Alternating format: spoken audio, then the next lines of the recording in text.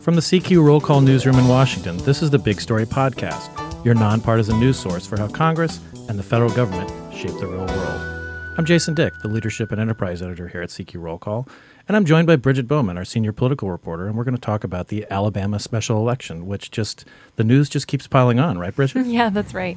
So let's just do a couple of quick things. We've got an election that this is to replace Jeff Sessions in the United States Senate. He's now the Attorney General. When he left office, Luther Strange was appointed to replace him. Mm-hmm. And there is a special primary election coming up on August 15th. There are several candidates on both sides of the Democrats and the Republicans. We're going to focus on the Republicans because they seem to be generating most of the news, and it's a very Republican state, correct? Yes, that's right. You just got back from Alabama a few days ago, yep. And let's just talk a little bit about what you saw there. There are 9 candidates running for the Republican nomination. Now, we're not trying to slight the Democrats here, but it is a very Republican state. Nathan Gonzalez, our colleague at Inside Elections, is rated as a solid Republican state. Mm-hmm. But so we're going to focus on them. Tell me about and mainly 3 candidates seem to be vying for, trying to get that nomination. 3 the biggest top tier contenders. Let's talk about those 3. Yes. So the key that we're talking about 3 because if none of them get more than 50% in the primary next week, then the top 2 advance to the runoff. So everyone's kind of competing to be in the top 2 because at this point, it doesn't look like anyone's going to get above 50.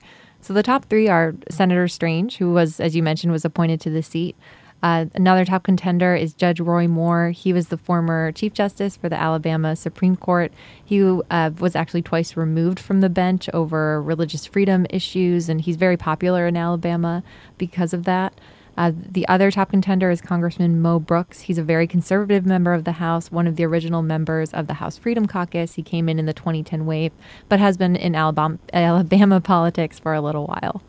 And Senator Strange also was a statewide office holder before. He was the Attorney General. Right. There was a little bit of controversy concerning his appointment to the Senate. Let's talk about that real quick. That's right. That's something Congressman Brooks has brought up a little bit on the trail. So when Senator Strange was appointed, he was appointed by Governor Robert Bentley.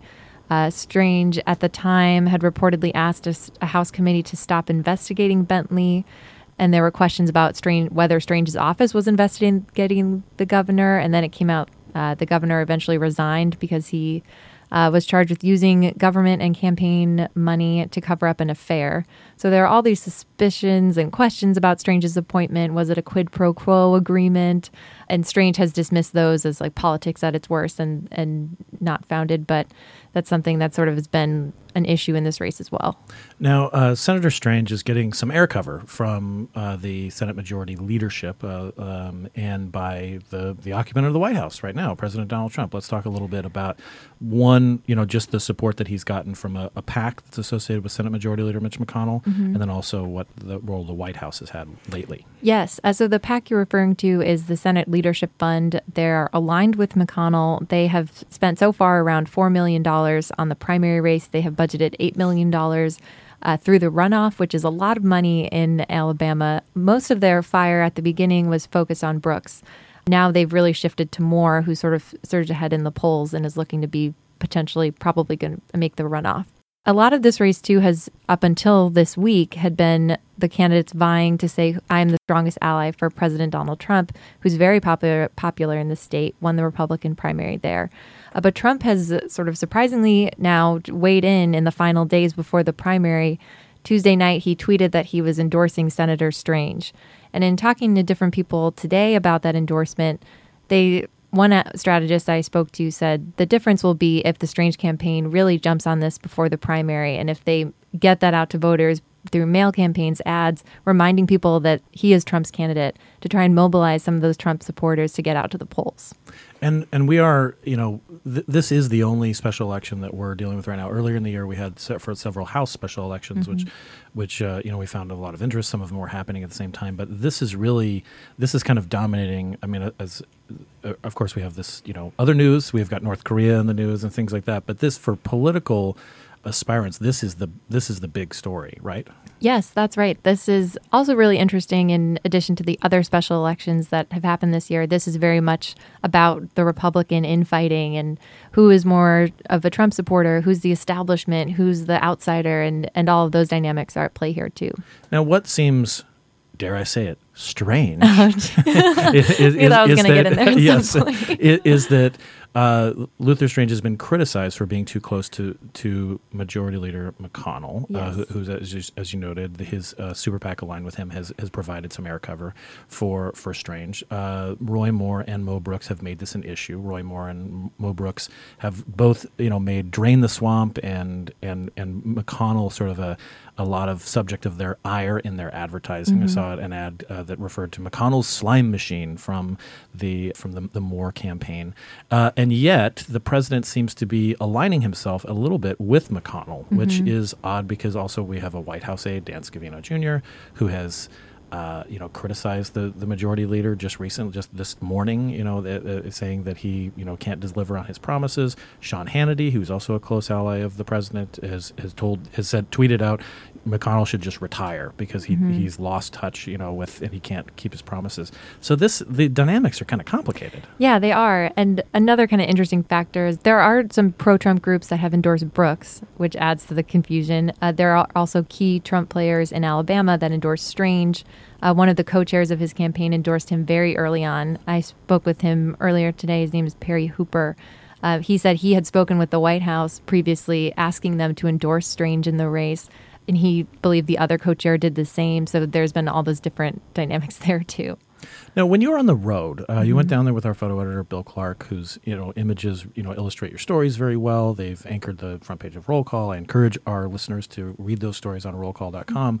Let's talk about a little bit some of the places that you went and how these candidates are interacting with people. From your reporting, it seems that the people who are being asked to vote are engaged in this race. Yes. So our first day there, we followed Congressman Mo Brooks around. He's doing a Drain the Swamp bus tour. And he's using actually the same bus that Trump used when he was down in Alabama for the 2016 campaign. And he went around to different events. Some of them were people would come to a certain location to talk to him. Other points, these were mostly small towns in northern Alabama. He would go into the town and walk around into different shops and stores and things like that. Some of the people that I spoke to and asked, what were your impressions of the congressman? A couple said that they really appreciated that he was coming to town, and they said nobody else has come to talk to us, and they appreciated how accessible he was as well. We went to a candidate forum in Chambers County to see Judge Moore and a couple of the other candidates, and we also went to kind of a larger candidate forum in Shelby County that had Strange, Moore, and Brooks all on the same stage, which was pretty rare at this point. And one of the interesting things I find about this is that this level of engagement, people are saying they're glad that they feel like they're being listened to. I mean, Trump went down there during his campaign. There aren't too many competitive elections in Alabama. As we stated before, it's an overwhelmingly Republican state. There is one Democrat in the congressional delegation, and they've sort of shoehorned both Birmingham and Montgomery into her district, and so the state's sort of split off among other sort of Republicans in suburban and rural areas. But Jeff Sessions, he was elected unopposed, at one point. I mean, there aren't too many competitive races, so this is almost like a new dynamic down there. Yeah, and I think all of the ads was something that people were certainly frustrated with. Something we heard a lot on the campaign trail, where people were sick of the negative ads and they just wanted it to end. But yeah, this is sort of unique, especially for Alabama. Just that, like you said, how contentious it is. And let's talk a little bit about Moore. I mean, at one point, you wrote about this episode where Moore pulled out his wife's handgun at a forum. Talk about that. That was a really surprising moment. The one smaller Republican forum that we went to, there were probably maybe 30 people there. And the candidates were all sitting down in the audience as members of the audience asked questions, and this one woman asked about the Second Amendment, and one candidate said, I'm very strong for the Second Amendment, and Judge Moore said, "We carry," mentioning his wife, and pulled her handgun out of her bag. And it was really fast, but everyone was kind of like, whoa, that's unusual. Don't get too many handguns pulled out at candidate forums. No, but was just sort of indicative of Republicans trying to prove that they're the most conservative, they're the most principled, and it was just a really, a fascinating moment. So we have the initial primary for both parties on August 15th. If no one does get 50% plus one, when would that runoff be? That would be September 26th, I believe. So, and then we're looking at a general election December 12th. December 12th. So we've got a little bit more time with Alabama. Yes. That will be paying a lot of attention. That's right. All right. Well, thank you very much, Bridget, and I really appreciate your coverage of this. I mean, the bird's eye view of it, and we'll leave it at that for the time being. Sounds good. I'm Jason Dick. Thank you for joining us. You can subscribe to this podcast on iTunes, Stitcher, and on NPR One. Thank you for listening.